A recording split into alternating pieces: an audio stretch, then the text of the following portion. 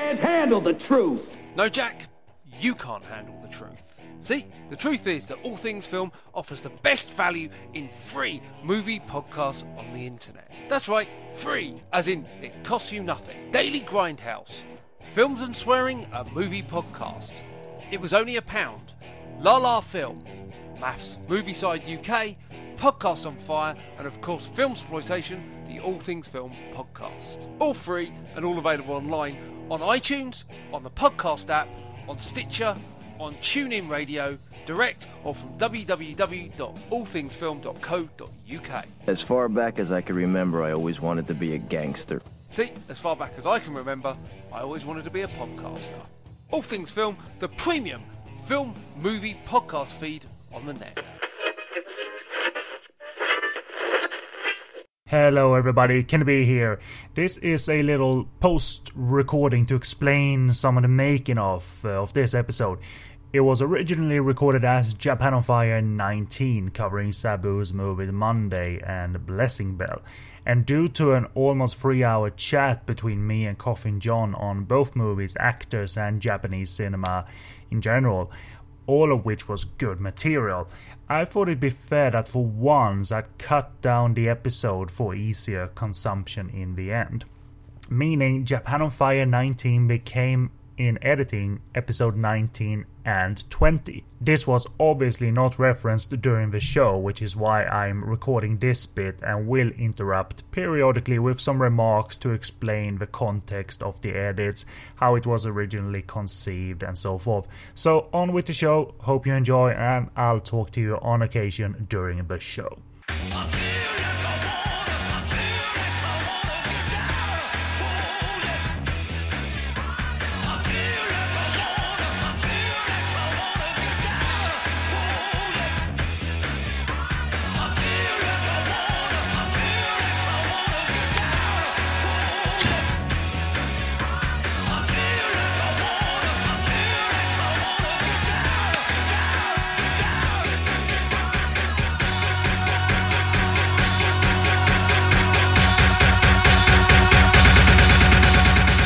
Welcome to Japan on Fire 19 on Sabu's Monday and Blessing Bell, and this is part 2 of our series on director Sabu.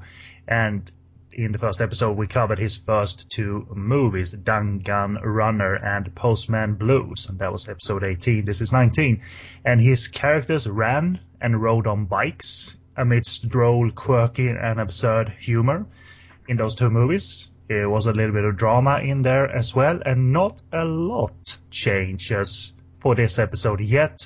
A lot changes at the same time, and you'll find out what that is as we look at Monday and Blessing Bell.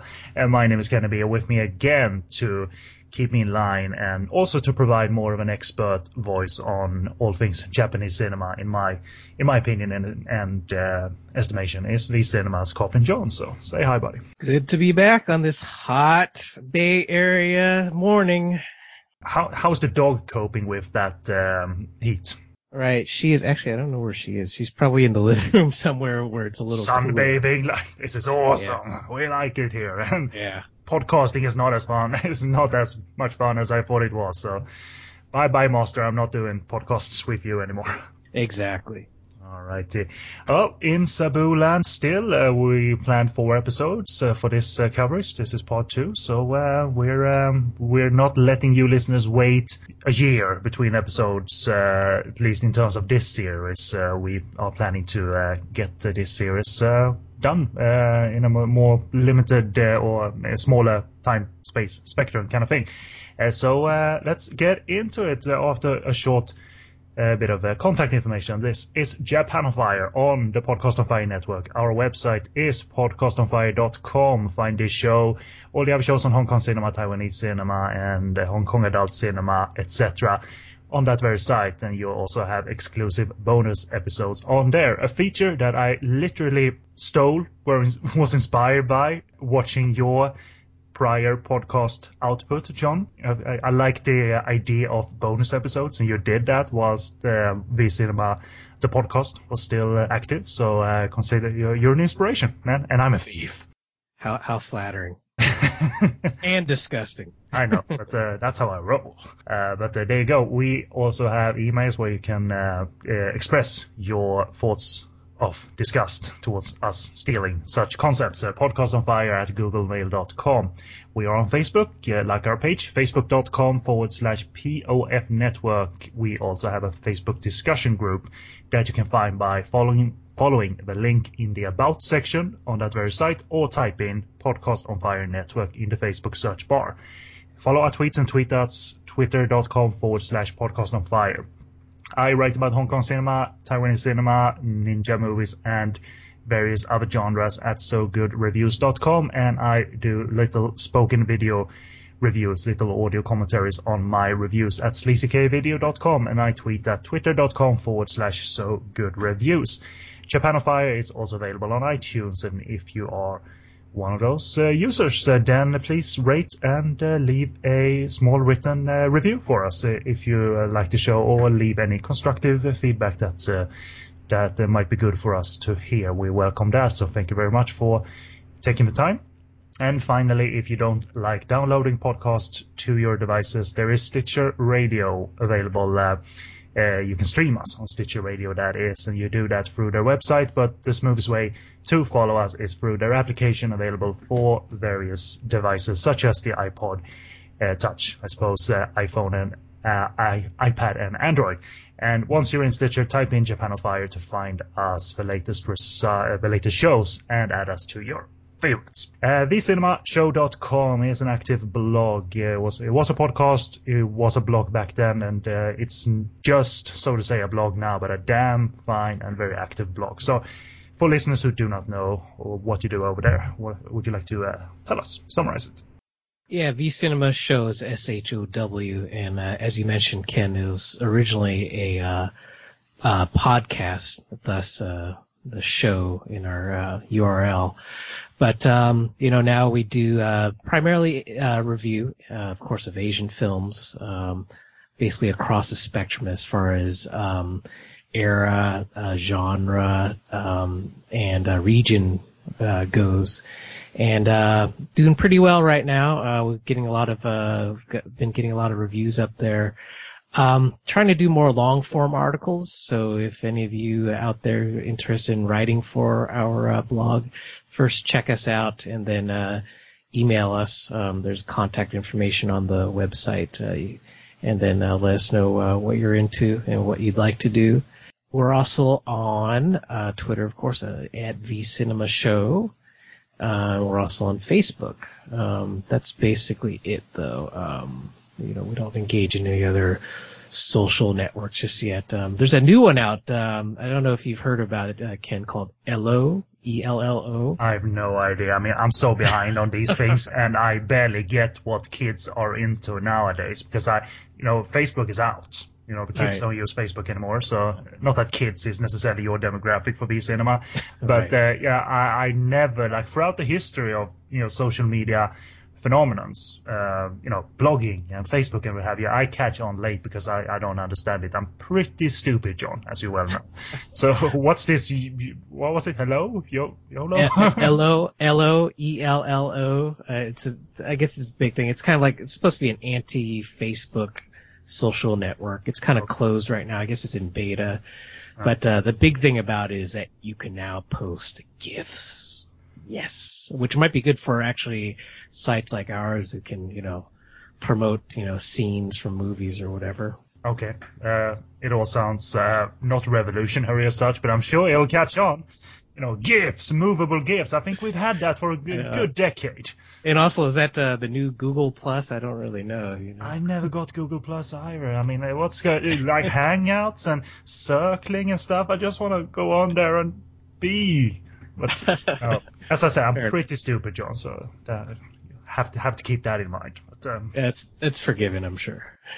So this is Kennedy interrupting again, because we did a rundown of the segments that are coming up that are covering also the Blessing Bell portions of our recording. So this is me redoing the rundown of what to expect during this episode on Monday. And we have starting times noted in the show post for you to look at if you want to jump ahead to any segment. Like if you want to jump ahead to our review of Monday, you can do that. So first of all, we will recap the biography of Sabu and briefly present our views on the movies covered in the first episode. After that, there will be quick takes on the movies Unlucky Monkey and Drive, as they will not be part of the main focus of this or any other episode of this series. What follows after that is an extended chat on Japanese cinema and how a craftsman like Sabu fits into the current trend. And then we head to our main discussion of Monday as the closer of this episode. As I said, we want to establish some context again, so I'm just going to tell you really quickly who Sabu is. If you, as we said in the first episode, if you type in Sabu on Wikipedia, there's a lot of search results because there are multiple wrestlers, there's Bollywood filmmakers and actors that go under the same name. But this is a Japanese film director and actor, formerly an actor. And his real name is Hiroyuki Tanaka, but goes on under the name or pseudonym Sabu.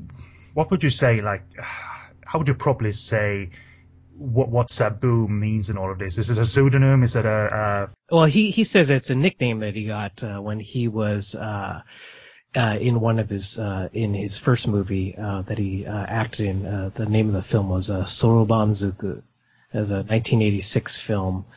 And, as actors go, instead of, they give the each other nicknames, and I guess in this case, his nickname was the name of his character. And when he started his directing career, he says that he basically, wanted to continue using that nickname, so he just carried it on to his director self, and then Hiroyuki Tanaka is more of his actor self, I guess you could say. Right. So it's kind of interesting because, I almost think of it as almost being like a punk rock name, sort of, Mm-hmm. I think a lot of punk rockers like to give themselves nicknames, Johnny Rotten, that kind of thing. Mm-hmm. I guess it's a classic example. Or, of course, all the Ramones or whatever, So it kind of, gives you sort of, anonymity, in a way, but also kind of gives you like this sort of like mystique as well. So I'm sure that was part of his decision to sort of break off the name into his directing career. Have you ever studied the credits of his movies? If he's because he's acted in some of his movies, have you ever studied them to the extent where you can see he's crediting himself as Sabu the actor, or like when the actor list comes up, it's Hiroyuki Tanaka? In his own films, he credits himself as Sabu, but in other films, I've almost always seen Hiroyuki Tanaka. And really, it's not like he's been in millions of films, but just enough where once I realized, oh, he's a director too. Oh wait, he's got a different name as a director, so you sort of notice his name in the credits when he's acting in films. And I've never seen, at least that I know of, his name has showed up as Sabu. Right. Yeah, for instance, in Ichi the Killer, he's credited under his real name, I assume. Yeah. Mm-hmm. I'm pretty sure anyway. That's something to double check, I guess, for next episode. Yeah, sure. I haven't seen Ichi the Killer, so I know he's in it though, but that's about it. But as John mentioned, he acted as early as in the latter half of the 80s or mid 80s, and made a number of movies. Not a ton, like 10 a year or 5 a year or anything, but he eventually sort of got tired of acting and made a transition to director, and that was in 1996 through Dangan Runner, aka Non-Stop. And he established through that movie and his follow-up, or his second movie, Postman Blues, this trademark style or trait of quirky humor, action, even drama, and to quote the Wikipedia bio again, his movies contain sort of, you can summarize his movies this way, quote, the movies are propelled by characters who hurtle headlong through squirming narratives, steered more by the forces of incidents and coincidence than the actions of the protagonists themselves. And even though he's not sticking solely to this style, because he's still directing, it would be kind of awful if that was his only sort of playing card, if you will. It is, after all, something he is associated with through movies like the ones I mentioned. And our reviews stated for like the first two movies that this mix that I just described is something he does quite well. And I describe Danganronner as very confident and oddball and dry, with a little bit of drama thrown into somewhat absurd circumstances. And his even better second movie, Postman Blues, I described as bigger, longer, more expansive, and very Sabu, which is welcome. So that was me for the first two movies. Again, John, to repeat a little bit from episode 1, in your opinion, is Sabu like way too unknown? And is he an underrated director in Japan and globally? And also, well, if you can recap your opinions of the first two movies in the first episode. Right. Well, I'd say probably outside Japan, he's not as well known as maybe he could have been, because I think as we covered last episode, you know, I think there was this opportunity for him to have ridden this wave of, you know, Japanese genre film that came into the U.S. and, you know, undoubtedly Europe and other regions. And I think for some part, he was able to, you know, in Hong Kong, for example. I mean, I believe most of his films are available on VCD or DVD in Hong Kong. So that says something for at least that region. As you've covered last episode, and you're going to probably mention this episode, you know, some of his stuff has been released in Europe. And we did find out, or you found out, that one of his films was released here in the U.S., at least, on DVD. And of course, he's played festivals before. So, you know, I think the extent to him being unknown maybe is a little, maybe exaggerated, but certainly I think he could be considered underrated, at least outside of Japan.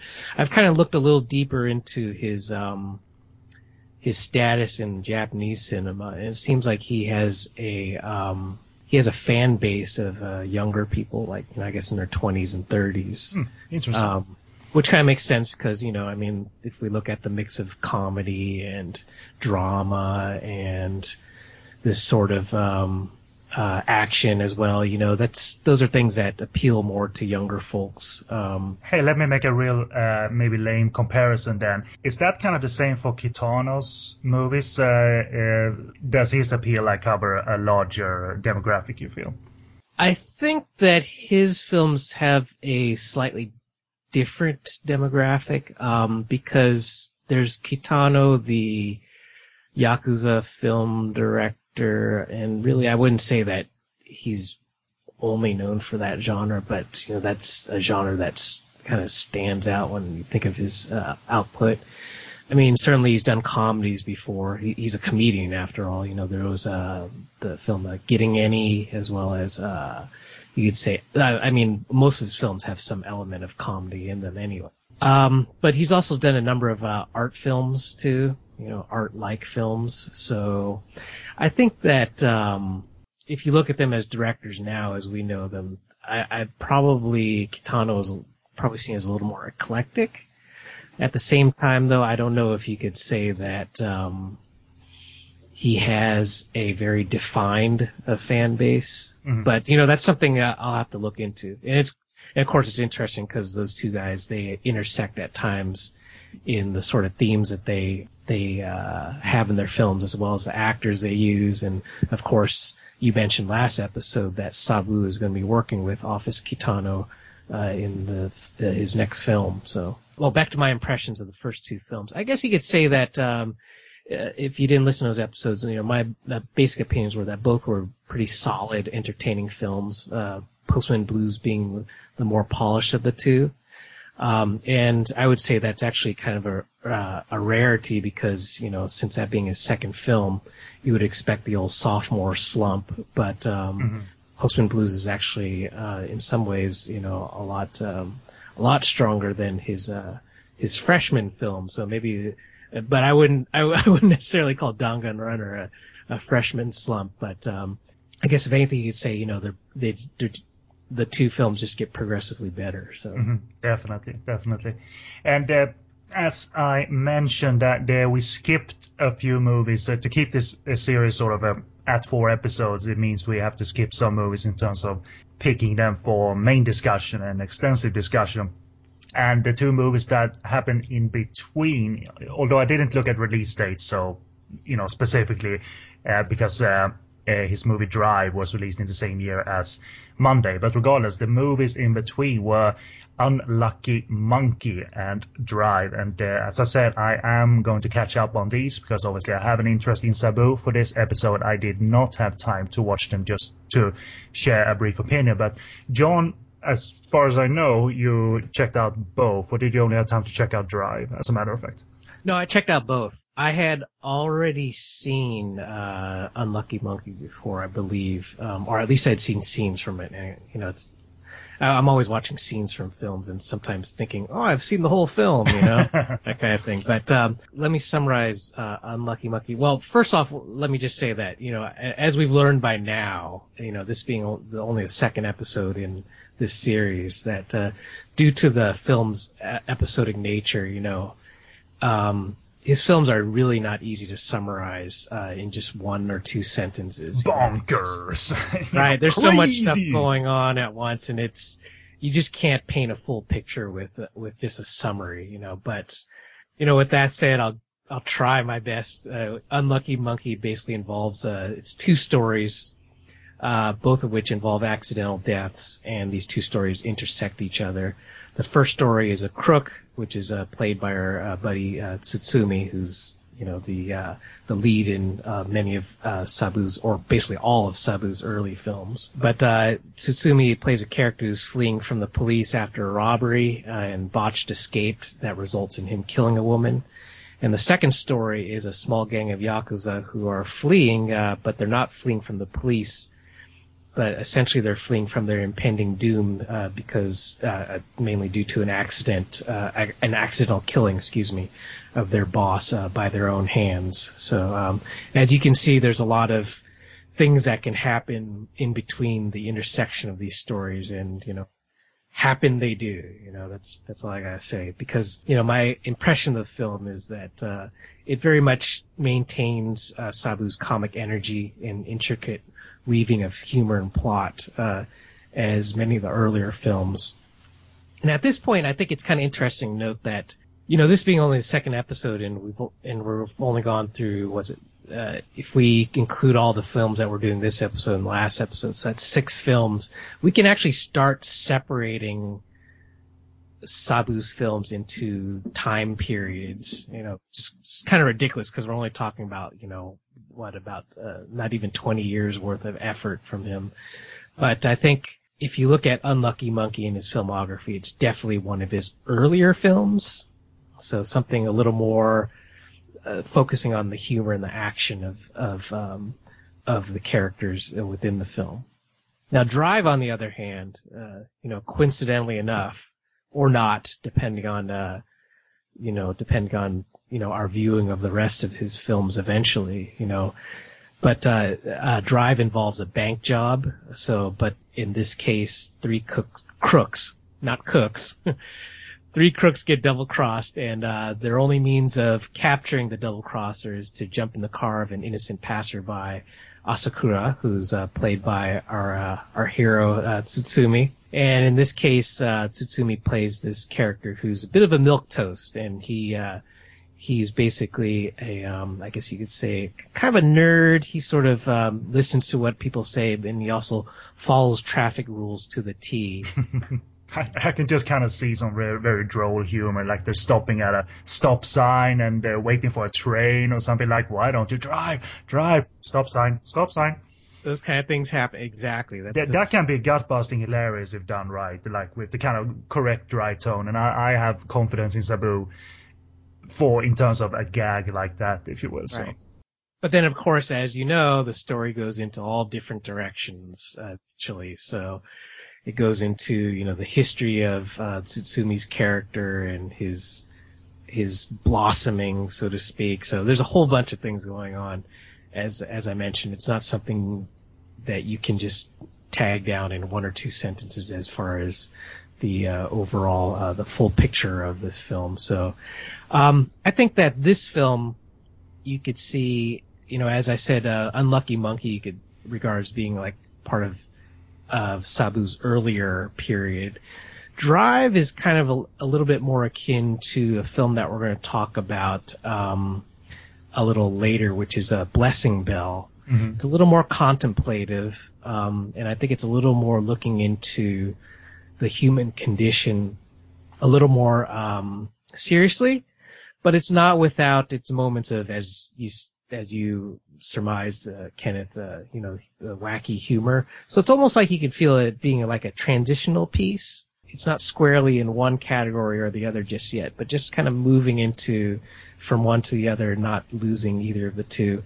Unfortunately, the film is a little less successful, maybe because of that, maybe because some of the story elements didn't really gel as well as some of his earlier films. But certainly, I think it's worth checking out. It being, it having, some really good humor in it. Those are my two takes on those two films. Right on. Let's move on. And you found a fairly recent article on Variety. It was dated 2014, and now the date escapes me. And that article, I think it was just published maybe yesterday. We're talking on October 5th, so literally very recent and good. Yeah. And it was talking of how Japanese movies with a lot of involvement in terms of companies who invested, and their ultimate goal being, a lot of exposure on cinema and TV, and what that they use the term that filmmakers are now using something called self-control to make sure movies are made under the guidelines of all parties involved, which obviously sounds like the global kind of problem for certain filmmakers, working in the mainstream versus working independent, where there's more restrictions in the mainstream area because there's a lot of cooks in that kitchen, versus less exposure but less restrictions, making an indie movie and sort of reflecting your true voice, versus the mainstream way where your voice can be very, very filtered. And it's creativity versus, creativity drained. And the filmmakers are kind of, the article gave the impression that filmmakers are almost, maybe forced is the wrong word, to play it safe and not, provide original ideas, because a lot of these big companies involved are not looking for original ideas. They are looking for safe ideas that they can sell and, exposure and get the money machine rolling. And that means kind of draining also more adult elements like violence and sex. And this could be applied to actors too, that the roles are seemingly like empty and with no creative challenges. And I think you both read, and I certainly read, that Sabu has expressed that about his acting, that he felt like he couldn't find an outlet for himself personally, as a term like that, but as an artist, like there was nothing there to be challenged by anymore. Maybe that's what the wall he ran into. But want to talk about that article too, and like, is this a fair view of Japanese cinema today, and has it been like this for a while, do you think? Well, first off, I encourage everyone to check out the article. Hopefully, I'm assuming you'll put a link in the notes, Ken. The article is written by Mark Schilling, who is a film critic. He's originally from the U.S. He's lived in Tokyo for many years, so there's definitely credibility there. In fact, he's a successor for Donald Ritchie, who was a critic for the Japan Times, among many other journals, and he's written many other books, etc. Probably the world's foremost film critic. But so Mark Schilling is basically Donald Ritchie's successor as far as like carrying the torch for English language film criticism of Japanese film. So there is much credibility to this article. Second thing is, just the article itself. Of course, if you are into film or any sort of creative endeavor, you know that there is always an intersection between art and commerce, and the interaction between the two is sometimes very interesting, I guess, you could say on the positive side, and sometimes very damaging, you could say, on the more pessimistic side of things. And of course, this article basically goes into detail about how, as you mentioned, Kenneth, how the influence of not only commercial stakeholders, and I'm not just talking about studios. I'm talking about sponsors, people like Toyota, Nissan, Sony, etc. have, as well as publishers, publishers who publish novels and manga that become adapted into live action film and anime film, about how their influence has basically, if you want to look on the pessimistic side of things, crushed the creative spirit of film, which is basically to be able to do whatever you want, at least to have that artistic freedom to express yourself. Maybe not necessarily just, have a bunch of, pornography and gore, so to speak. Although, not against that, of course. There was a time in Japan where that was welcome. You had to fulfill other requirements, like including there had to be a number of sex scenes in there. Otherwise you're a bad boy. Yeah, if you're talking about like pink film, yeah. Yeah, exactly. There was a certain quota, I guess you could say. And even pink film to a degree, if like I've watched a pretty fairly broad spectrum of pink film throughout the different eras, from the 60s when it first sort of began to its, blossoming in the 70s, and then it sort of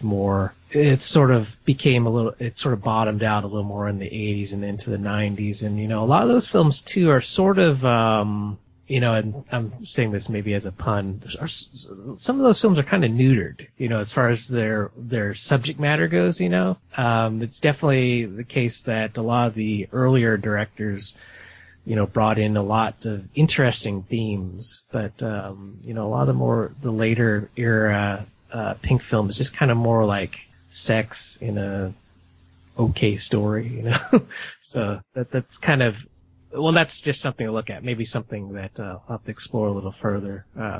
But something that probably can explore in Jasper Sharp's pink film book, by the way. So back to just the film world in general. The influence of the commercial end of things. Basically, because if you look at, I guess let's rewind back to Japanese film back in the 50s, 60s, and even into the 70s, you had a lot of, this is something that I was talking with my wife about yesterday, but you had a lot of directors who brought a lot of craftsmanship to their film. They brought not only their vision, but they also brought their particular stylings and their particular themes to the work. And even in whether you liked, particular directors or not, or particular eras, like there are a lot of people who don't like Japanese new wave film, for example.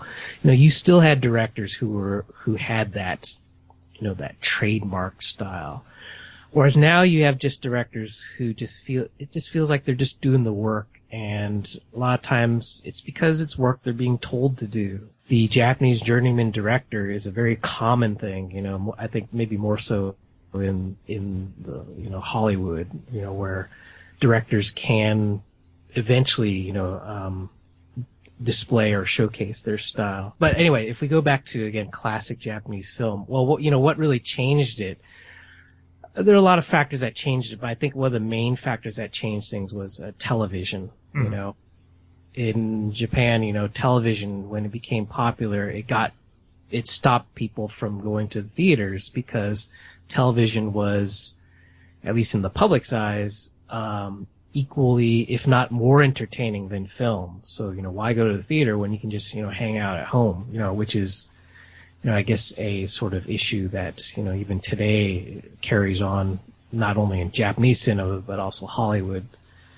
But, ticket sales definitely made this sort of change in, how studios wanted to regard film, and a lot of directors too, made the move from film to to TV, which caused a lot of changes because, TV basically has a lot more connection to commercial interest because of, TV commercials, etc. Mm-hmm. So, you even had directors who you'd never expect to work in TV medium. Like one director I can think of is Akio Jisoji, who was basically an avant-garde director in the late 60s, early 70s. He did some sort of oddball.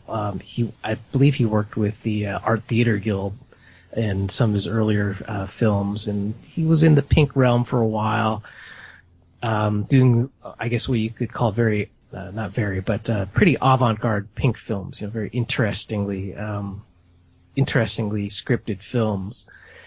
But then when he eventually moved on to TV, I mean, he was doing like Ultraman, which is like, wow. I guess for, avant-garde director, at least you would expect. But he was able to get some of his trademark style into some of his TV effort. But definitely, there's a case that directors had to move on. Some directors had to move on to TV because, it just made money, and that money is what you need to work. And that's what the artist always has to sort of consider, that, should I be true to myself and, do what I want to do on my own terms and unfortunately suffer, not make money, or should I just, quote unquote, sell out to commercial interest and just do whatever I'm told? But in that case, I'll be able to make some money, keep doing my thing, and hopefully eventually, become somewhat famous or, at least develop enough notoriety to keep working in this medium. Of course, there's the rare artist who can sort of subvert that system and sort of work within the system, possibly even work without the system, but somehow still gain some commercial notoriety, mm-hmm. which is, an interesting thing. And I think Sabu in some ways is attempting this. Certainly, I think we mentioned last episode that, the first couple of films were produced by Nikatsu, mm-hmm. which is, by all means the oldest running film studio in Japan. Well, Nikatsu now, and even Nikatsu back when, Sabu first joined in, is very different from the Nikatsu of old. The Nikatsu of old was, by all means a powerful studio, Into the 80s and 90s, the Nikatsu is not so much so. They are a name, if you say Nikatsu to somebody who's into Japanese film, they know Nikatsu, right? I mean, even someone who's not into Japanese film might even know that name, which is, says a lot. What Nikatsu had become by the time Sabu had joined, or, whatever was financed or at least produced by them or distributed. I'm not too sure what the arrangement was. Could have been a very different thing. It could have been, maybe by that time even like a semi-independent studio, by that time. So, in some ways you could say he was lucky to be able to, have, probably through a lot of connections, have the script that he worked on himself, an original piece, have staff as well as actors who believed in that script, and who were able to make him help him produce, the films that he's been able to do. So I see it very much Sabu as being kind of like, I don't think he's a rabble rouser, so to speak. He's not the kind of rebel who's going to say like, I'm going to do whatever I want to do and fuck you all, I think he's kind of more like the guy who knows how to work within the system, knows how to get in, and we're going to find out in later episodes that, you had a quote earlier, or you alluded earlier to Sabu not wanting to do novelizations or to do manga, but we're going to find out later on in his career that he did those sort of projects. Off the top of my head, Kanikosen, which was it's a period piece, adaptation. Yeah, it's somewhat of a period piece. Yeah, it's set in the late Taisho era, if I remember.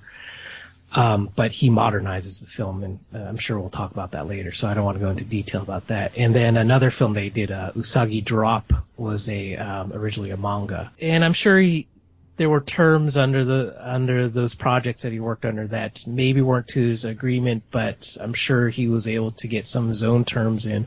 So it seems like he's kind of a clever, maybe you could say, kind of director, someone who's kind of able to get his way, but someone who's able to negotiate, I guess you could say. Yeah. And that's without knowing exactly what the arrangements are.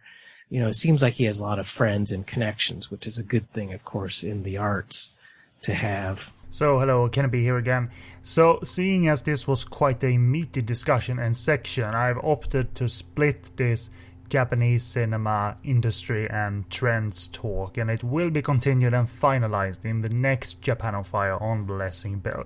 So what you'll get next is us reviewing and talking Monday. Okay, we are moving on therefore to the first movie of this episode, Sabu's Monday from 2000. A very okay, Monday, that sounds pleasant. It's the first day of the week, and what it holds is nothing you can extract via the title. It's oh boy, here we go. But we'll obviously keep it spoiler free and what have you. But regardless, plot written by L.H. Wong on IMDb as an IMDb user.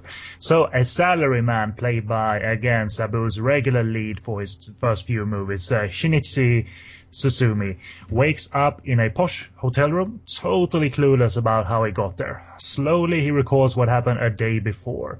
Attending a funeral, dating but annoying his girlfriend, getting drunk in a pub, and getting to know a yakuza and his beautiful mistress, having a gun in his hand, and ... I think that's actually the perfect summary of this. Again, how do you summarize some of his films? It's like, and this, and this, and this, right? I don't even want to reveal some of the things that happen even at sort of, if I keep it vague now, when he turns on the TV later on in the movie to find out some stuff. I don't even want to reveal really too much of that. So that's a challenge. There's no making off background and notes on its conception as such, other than that I read a quote that seemed more humorous but can sound really mean, that we know Sabu is sort of loyal to his actors and probably his crew, but for this movie he said that he employed the services of a new cinematographer he had not worked on before because the other one was getting a bit too arrogant. But again, that's a quote that he might have said it laughing his butt off, because they're probably great mates. But make of that what you will. It's only in print. I haven't seen him say that specifically in interviews. And so to shortly just mention a few brief points. It's a well-reviewed and liked movie, regardless of Japanese cinema fans know of it or still talk of it in 2014 or not. I don't know if Monday came up during your Japanese movie message forum. You looked up some threads about Sabu as you discussed last episode. I don't know if Monday came up. Aren't you keeping in touch with your friends that you made on that forum? Yeah, right. The people I just randomly search their messages. It's like stalking them almost. I think Monday only came up as one of the films he's done. I don't think anyone had an opinion on it, if I can remember clearly. I haven't revisited that thread since, so So maybe Monday has an impact, reputation-wise, but it got at least 2 awards, specifically internationally, though, at the Berlin International Film Festival, with one award being the Don Quixote Award for Sabu. It's described as a special mention award, and the other being the Phip Reski Prize for Sabu, with the motivation for its austere, dark wit and keen eye for human foibles. So I think that's directed towards the specific movie, in this case, Monday. But it can be directed to a few films out of the Sabu canon, if you will. And so for my brief opinion first, while I wouldn't recommend viewers curious about Sabu to go into this first, because it is such an assault on the senses, it is so far my favorite Sabu movie. Absolute unhinged madness and as a movie, and Sabu as a creator is not caring about a movie needs to be logical and real and feature one mood only. It can communicate despite being this wild. But compared to the other movies, it's way more wild, which is why I kind of, if viewers are curious, ease into the Sabu style through, for instance, Postman Blues or Danganronpa, and then see what you think about Monday. But I absolutely found it hilarious and absolutely mad. That's my brief opinion. What do you want to say briefly about Monday, first of all? I very much enjoyed it, and I would say that it fits, again, if we were to break up Sabu's films into time periods, I think it's also somewhat of a transitional piece. I would say it's a little closer to more his earlier films than I guess his more than what we might call contemplative period. Again, we're being this is all arbitrary, I'm sure there are film scholars out there, if they're even listening to this, it's kind of cringing because it's like, Sabu, who's that, But I would say more on the humorous side, definitely. In fact, the film actually very much recommended. The film very much reminded me, or at least the first 2/3 of Monday, very much remind me of Scorsese's film After Hours. But it just feels a lot more so, I'd say, than Danganronpa and then Unlucky Monkey, and as well as Postman Blues. A lot more like stream of consciousness, And I think to a certain point, when the story of the film moves into the basically what happens is that Tsutsumi's character comes across, a group of Yakuza who invites him to their club, When that change of scenery takes place, it's almost like you're in a whole different, like parallel world, It's like you're not in the real world anymore. You're into this fantasy world, which is very much kind of the tone of Scorsese's After Hours, where, there's a real world and there's a sort of weird, bizarre world that, what's his name, the actor, Griffin Dunn, becomes more of a participant in and less of an acting agent, So I thought that was kind of interesting. And the way the film sort of like twirls from that into the last third of the film, which almost becomes like an anti-alcohol, anti-gun, like sort of I don't know what's called a tyrant. Yeah, or maybe not, it's like. Maybe he doesn't mean anything by what he's saying. It's just this, like, let's have fun. And right, yeah. Especially, I mean, how then how the film eventually ends. That was like a Freudian slip right there. But how the film eventually ends, it's just so, like you said, it just feels so unhinged, and it's so it's like a mental workout almost, I think a lot of people will feel tired after this. That's why I don't want to put people into this movie immediately, because they'll just be right. And not that it's long, but it's such an assault on the senses. But you wouldn't know that from the first third or 2/3, because it opens like obviously fragmented, because this is about putting together a sequence of events, putting together his day that he lost. And it all starts at that wonderful funeral sequence, which I would think you could cut that scene, extract that scene rather. I'm not saying it's supposed to go, but you can extract that funeral scene and make it into a Sabu short film too, because it's a neat little 20 minute segment that is like the first of the events for the salaried man. I don't know if his name was ever given in the movie, Tsutsumi's character, but I think it was once, but I just can't remember the name. Right, his name. Exactly. Yeah. It's not like everybody shouts at him all the time. Right. So this is his first, event within this day. It's a funeral. It's quiet and it's sort of somber, of course. And he starts to very confidently, and I enjoyed it so much, start to open up the comedic side of the movie by people just quietly saying to each other, and I'm sure I'm not describing this well, but one of the characters notice off screen, "That's a great picture." And someone says about 5 seconds afterwards, "What?" And they keep it that quiet. And then he starts to slowly build on the fact that it's a picture of the deceased person. Right. And they talk of the people are mourning him, that, oh yes, he was a hair model, and he's slow. I think this is hilarious, but it's just so slowly rolls. Mm-hmm. And throughout this whole scenario, which I don't think we should spoil what happens at the end, but the scenario becomes increasingly bigger and bigger and really absurd and bizarre because, let me just drop you this hint, listeners. Coroner, I suppose, should have done his job a little bit better. And they actually have to take a look at the corpse unwillingly. And right. Then a lot of stuff happens. But you know what I mean? It's still, he's not making this comedy. Check it out. It's a comedy. It's so goddamn quiet, and it's that balance. It tickles my particular like for dry, quirky humor. This very quiet but also extreme scenario, as it turns out. You obviously remember how it all ends before it moves on to his date with his girlfriend.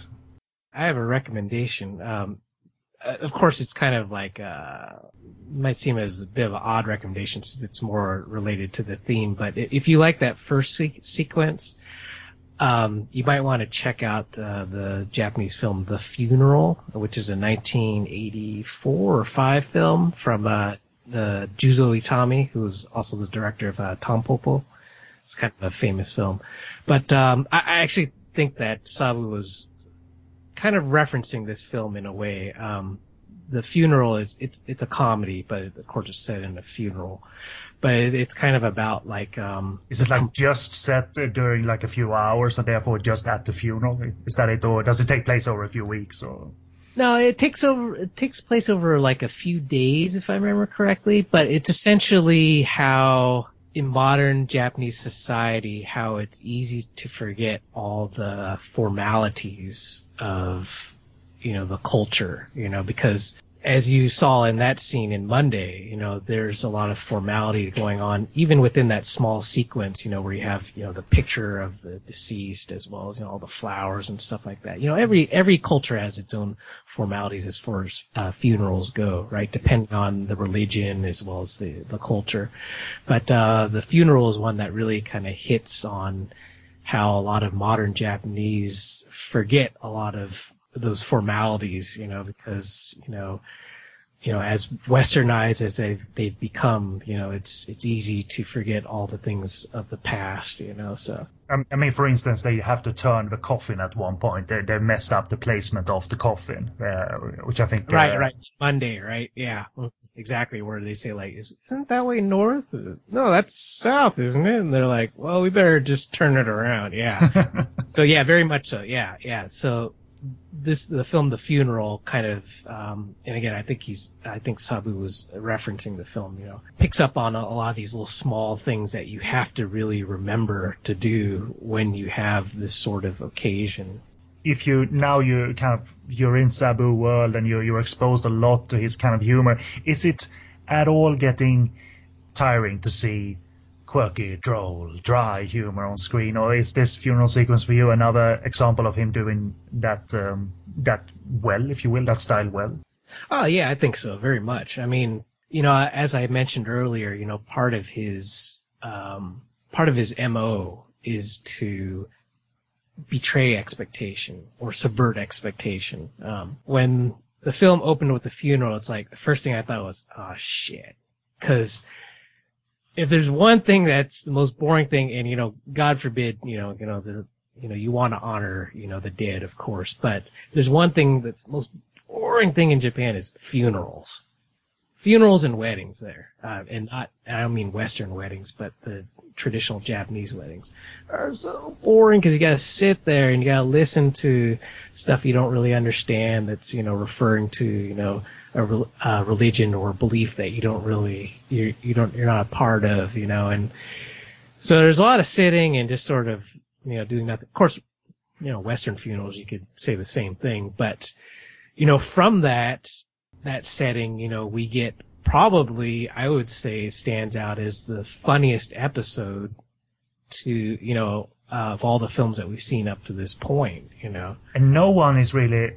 reacting loudly. Everybody's just it's almost matter of fact, like, okay, we got to turn around the coffin, that's fine. And then as it reaches its fever pitch, no one is really going, wow, reacting wildly to the bizarre things they have to do. Again, I would like you listeners, if you're interested, to discover this on your own. Definitely don't want to spoil, because it's a very, like, it has to do with the full picture, but it's also a very isolated scenario. That's why you would have to put spoiler warnings on the scenario, and I don't want to spoil it, so that's why I'm keeping it vague. But I absolutely love it. It's so quiet, and it's kind of stuff that just can make me tear up laughing, because Sabu has that grip on it, in my view, of as I said, as they just quietly starts talking about the fact that this deceased character was a hair model, and it's almost not humorous, because they're just talking about his past, that he was a hair model. A deceased person could have been a hair model. It just seems so. It obviously is designed as comedy, but it's such a style that could divide viewers too. If you're not into this style, then you're definitely gonna have a hard time watching a Sabu movie, which is fair, obviously. And we won't do too much like quoting entire scenes, but I love little surprising aspects of scenes, like for instance when the salaryman goes on a little date with his sort of ditzy girlfriend, his girlfriend that is not very good at listening. At one point she starts rattling off, what is it she rattles off, that she said she could name a lot of, like... She could name all the wards of Tokyo. Right. Wards are basically like, I guess you could say, counties, or because that's kind of like one of the things that you have to learn when you're a child, especially if you're living in Tokyo, right? You have to learn all the different wards. Just like in the United States, we have to learn all the states, which most people forget as soon as they've finished first grade. So. Well, I don't know all the counties here in Sweden either. So it's but yeah, he is there to get help from her to kind of put together his day. What happened yesterday? And she's not listening at all. She's just inquiring about the funeral. Was there a cake? Right. Oh, there was sushi, right? Yeah. But no, there was no cake. And then he hears juice. No, there was no juice. Cut to, it's actually the waitress standing beside them, asking them. That was very clever. And I love that. That was very unexpected, because you never see her in the frame at all. And he's just, no, she doesn't, no cake, no sushi, no juice. Hi.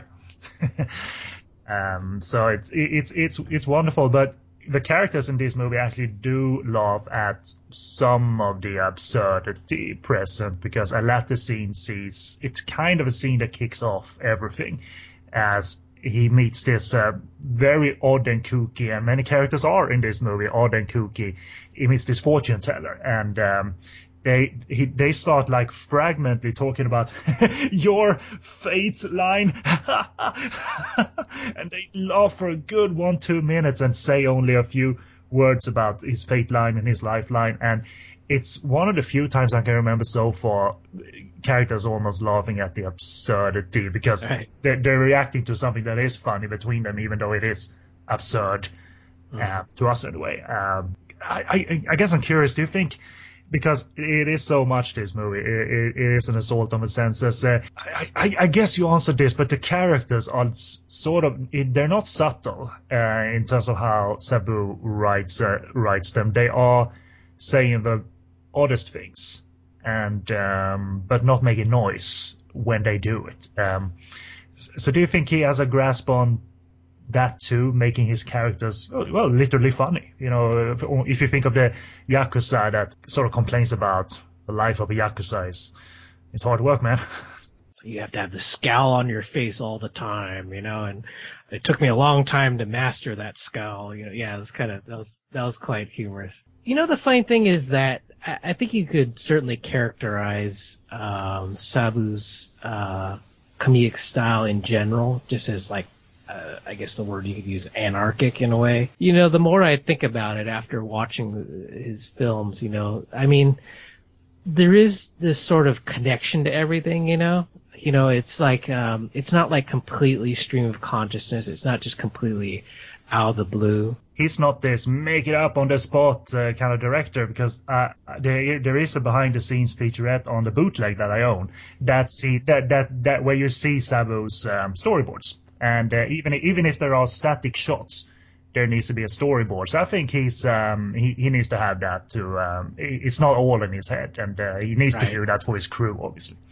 Yeah, that wouldn't surprise me, because I mean, in order to pull off such humor, you have to have what do you call it? Continuity. You have to not only, continuity in the film sense of, making sure everything's in the right place, where it should be, but also continuity as far as, in Unlucky Monkey, for example, which I know you haven't seen, but one example is there is a plot device, which is basically a ski mask, the kind that a bank robber would use, that just gets passed from character to character to character, like to maybe 4 or 5 different characters in the film. To keep that device relevant, there has to be some sort of continuity as far as its relevance to the scene, because if you just sort of drop it, you introduce it and just drop it, then people are going to say like, well, what about that ski mask, or if you just take it out as a plot device altogether, then you lose a lot of the good humor that comes from it, So I would definitely believe that, storyboarding is kind of necessary, or at least, note taking to make sure, that everything is in right order. Which is kind of funny because, like as I said, I think you could characterize a lot of his humor as being anarchic, but in a way, it's very, very controlled in how it's produced, I mean, it's almost like it's neatly choreographed, and I'll give you a perfect example of that if we keep to that scene in the bar, in the Yakuza-owned bar. After Satsumi's massive dance number, essentially why his chaos starts is, I suppose he just gets drunk. It seems like this is a PSA about alcohol. Don't drink it. Or it's not. But regardless, he seems like they just start filling him up with alcohol, and he becomes this extrovert all of a sudden. So there is this massive dance number set to awesome music. I don't know if this is original music, but goddamn, is it effective? It's fun. But what I was getting at, the example, after he's done his dance number, has danced with the girlfriend or the mistress of the head Yakuza. They are standing together, him and the woman, and this head Yakuza comes in between them, removes a hand, either if it's Satsumi's hand or her hand, and pours a drink into Satsumi's mouth. That moment is, obviously, that's not, what you might expect and what characters naturally do, but it's just something that Sabu wants in there as a kind of choreographed moment.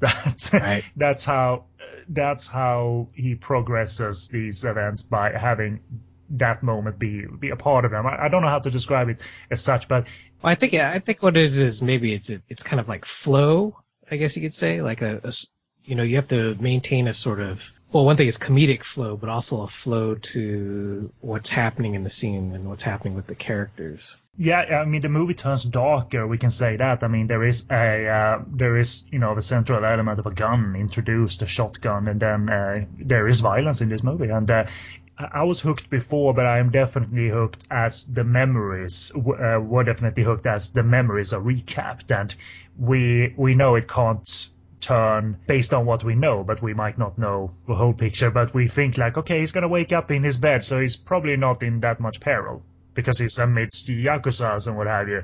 So it's probably going to end up fine, right? But the movie isn't predictable that way. If you think you know where this movie is going, no.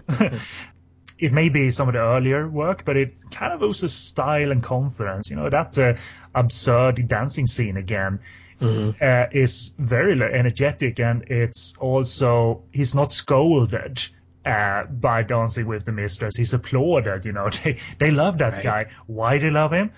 I don't know, because they all have blank faces on them as he dances the night away. And it's not easy to start talking character interpretations based on that. It's just very odd, but I'm swept away in this perfect sense too.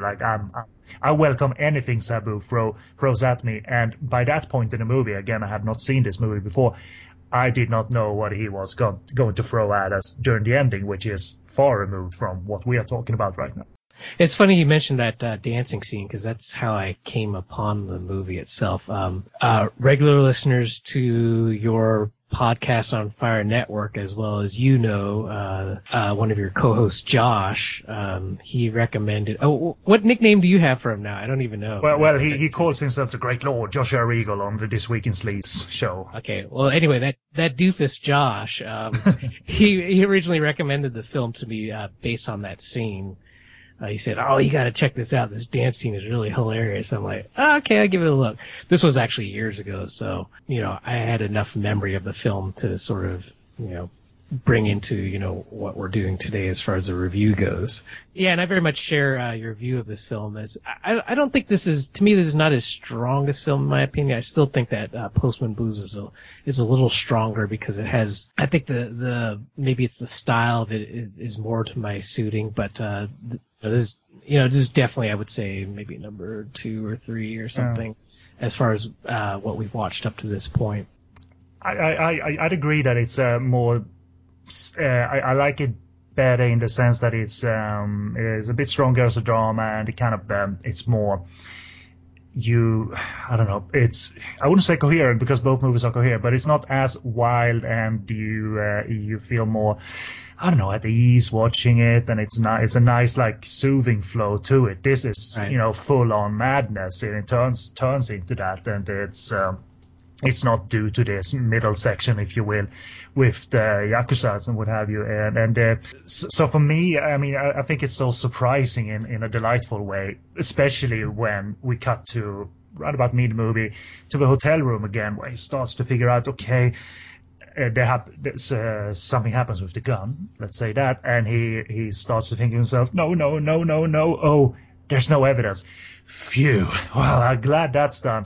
And under his foot is a business card that he received by the Yakuza that is bloody and is stuck to his foot as well, like it almost peels it off.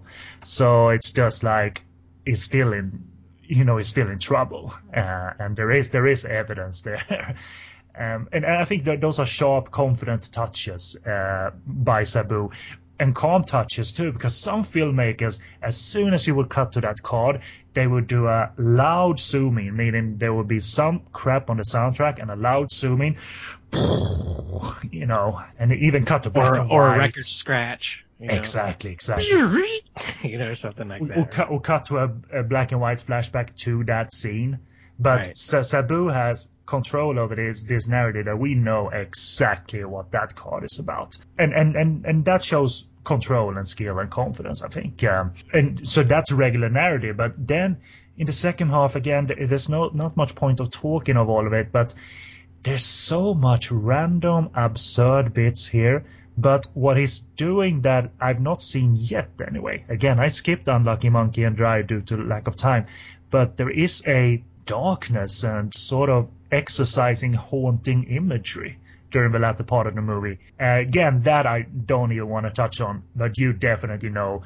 I think all of his films, to a degree, have some sort of dark humor. The scene that you're talking about. Well, it's not really dark humor. That's a really dark and haunting imagery. When you remember the elevator shot and all of that. So yeah, with the Butoh dancers. Yeah. Yes, exactly. We can say that. Yeah, and I've not seen that, and it kind of creeped me out. But it's also part of this just wild free for all that eventually went somewhere for my money's worth. It's not like Sabu lost the plot and kind of fumbled the ending. But having said that, he's not working with much of a familiar structure or where you can just kind of call it 20 minutes before the reveal, you know what I mean? At least I could to do that. And I think that's to the movie's strength, that he seems to be working via his own rules, or maybe referencing other filmmakers working with this unhinged kind of style, but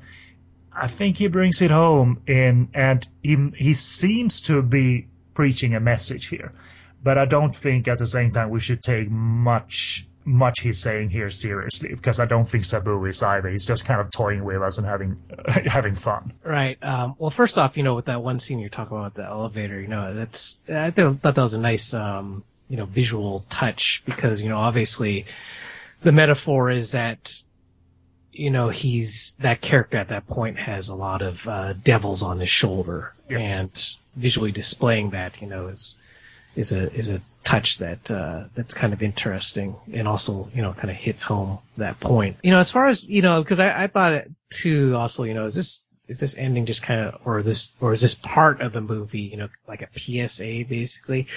I kind of think that he was making reference to other, what we call message movies, where, in the end it's like, oh my God, drugs are bad, that kind of thing, guns are bad, alcohol's bad, something like that. At the same time, you could say that, maybe he's trying to put that message out there, after all, Japanese people do drink their fair share of alcohol and go kind of crazy, and at one point he has this comically large beer bottle as well. The character, like, it's like, okay, I guess this is a PSA of some sort, like, don't drink.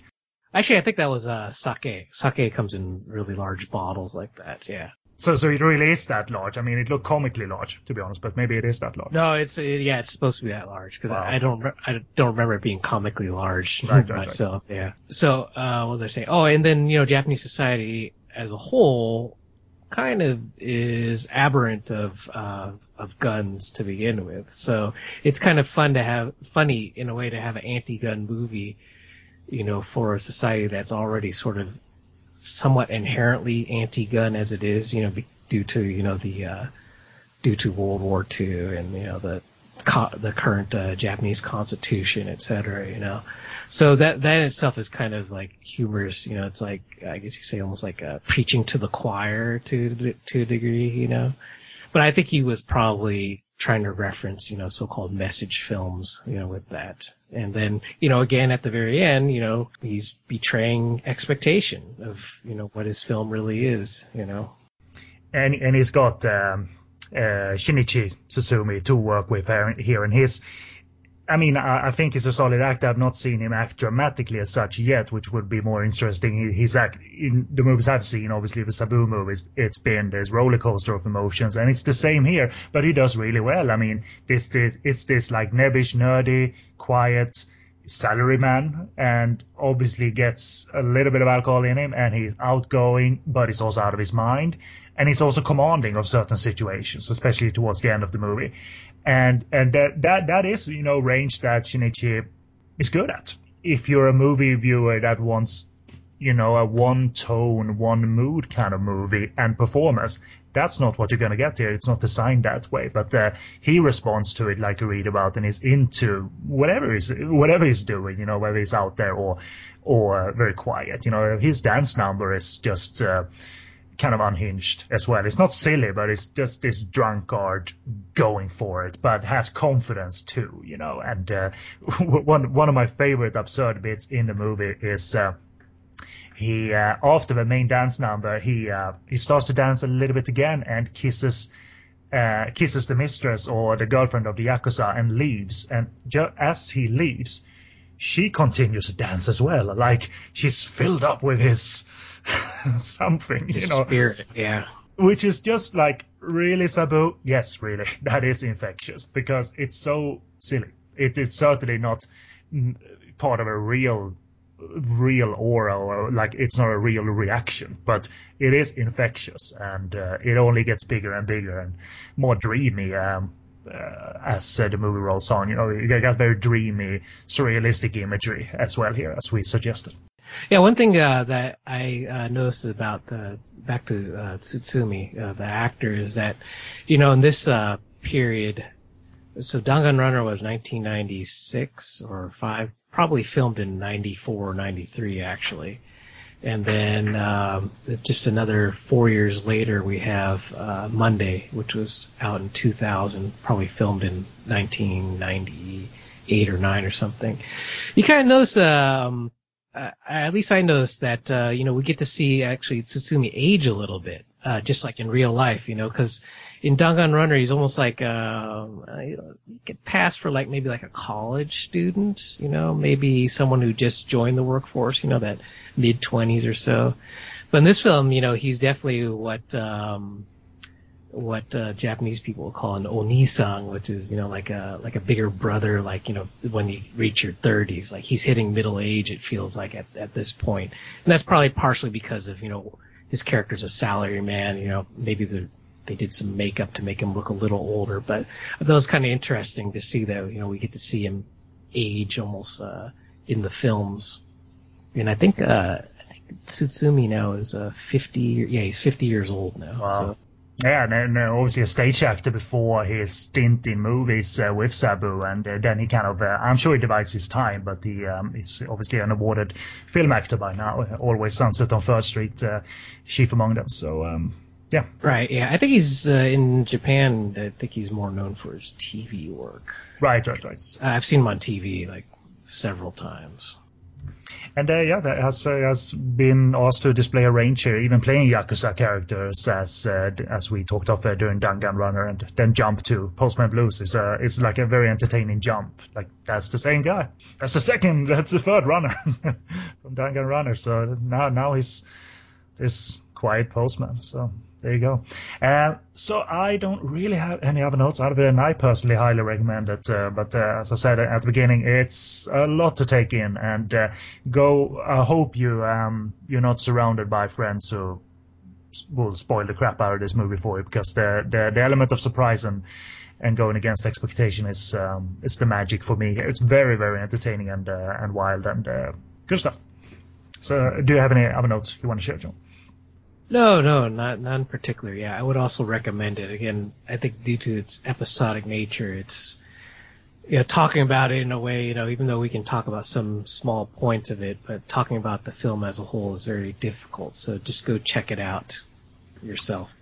And in terms of checking it out again, sort of problematic, but not as problematic as other movies. Rapid Eye Movies out of Germany did a double feature DVD release with this and Blessing Bell, but this has no English subtitles if you are in need of that. But otherwise, the specs are good for a DVD, obviously anamorphic and what have you. This was a release I wasn't aware of, but it's so I will pick it up at some point because I want to own some kind of edition of it. And also, by the way, ADM Japan issued a DVD around about 2001 that I didn't find any listing of it on, for instance, CD Japan. So that's I can sort of safely presume that it has gone out of print since it's if it was released in 2001. It could have been around for a few years, and it could have been a limited release too. So that's sort of often the case with Japanese DVDs. It's also kind of safe to assume that it might not have had English subtitles either. So what I have and watched is a bootleg that is a decent looking non-anamorphic version of the film. It has excellent English subtitles, and even, as I said, a behind-the-scenes featurette showing Sabu and crew at work. So that's what I need if I want to view it. But now that there is a DVD to buy out there, at least I want to support an official release because they are rare, as we said. So yeah, the Japanese DVD is out of print for sure. I just looked it up right now, and yeah, it's going for a pretty penny right now, but it would have gone for a pretty penny originally anyway, because as we established, also Japanese DVDs tend to be quite expensive. Yes, exactly. Even if there are bare bonus and no special packaging and what have you. But who knows? Maybe if Miss Zombie takes off, then maybe back catalog can be revisited by some Sabu box set. Here we come. I mean, look at it this way, though. I'm always amazed at maybe it's different now, but it seems like back in the day there were so many home video companies in Japan, when we're talking VHS, Laserdisc, and DVD days, that if one company had an interest in, let's say, some European horror cinema, they would pursue it and they would be able to put it out. Maybe not with a lot of profits after all was said and done, but in Japan, there's a bigger chance for small like specialized stuff to get distribution, because there seems to be enough interest and enough companies out there to take a chance on something. But I think just like everything else, it depends on the medium. DVD film companies are, I think, a little more hesitant. But if you think of like CDs or records, those companies are a lot more willing to put out stuff that may not have such a gigantic audience, but still serve some purpose for the community. Film companies, at least in that aspect, have always been a little conservative in Japan, or maybe a lot conservative, depending on your point of view. But that's the availability. Better than Danganronpa and Postman Blues, but no official English subtitled release if you are in need of that. So just before we sign off, did you have to see this with subtitles? Is it or are you confident enough, or skilled enough rather, in your at Japanese to follow along without subtitles? Going a little off topic, but nowadays I watch everything with subtitles, no matter what, whether it's doesn't matter what the language is, I tend to, when I'm watching Japanese films, sort of like ignore the subtitles, because once I start getting in the groove of what's happening, I can follow along. It's only when something complicated comes up, or some complicated topic comes up in conversation, that I start looking at subtitles, saying like, is this what they're talking about? Yeah, okay. So I'm actually like comparing in my head what I'm hearing to what I see in the subtitles. Unless it's like regular broadcast TV, I watch everything with subtitles, no matter what. Yeah, even Swedish movies, some movies I just have to have the subtitles on, because, I don't know, sometimes even some accents in Swedish, I am in need of it. So, and I also, I don't know, maybe it's an issue of getting old that I need them. They're comforting, just in case. It's kind of funny. It's like the reverse of why people don't like subtitles, because it's people who don't like subtitles are not used to having subtitles. Yeah.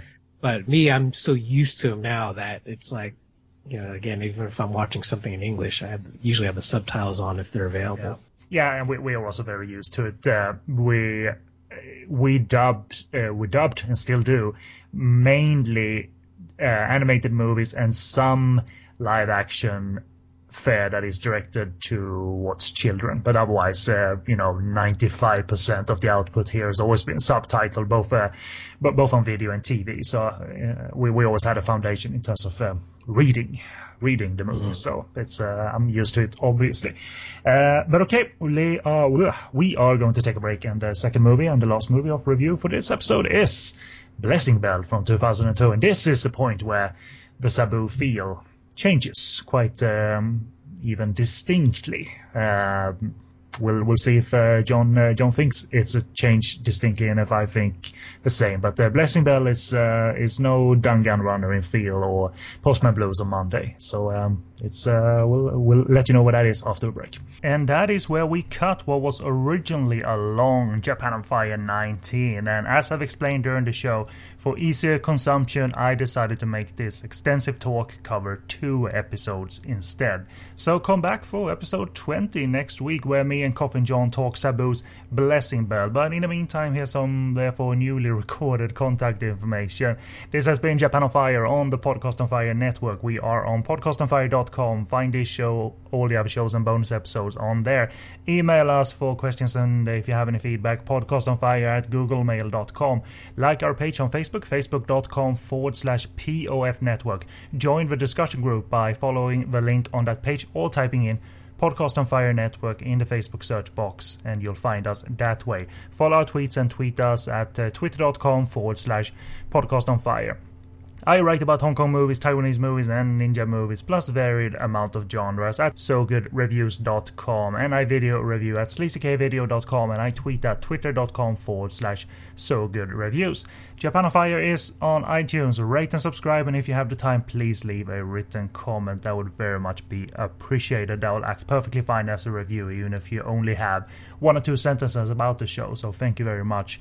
And finally, stream us on Stitcher Radio. You can do that through their website, website, but the easiest way to stream them is through the application available to your various iDevices, Apple devices rather, your iPhone, iPad, and I think there's an Android app as well.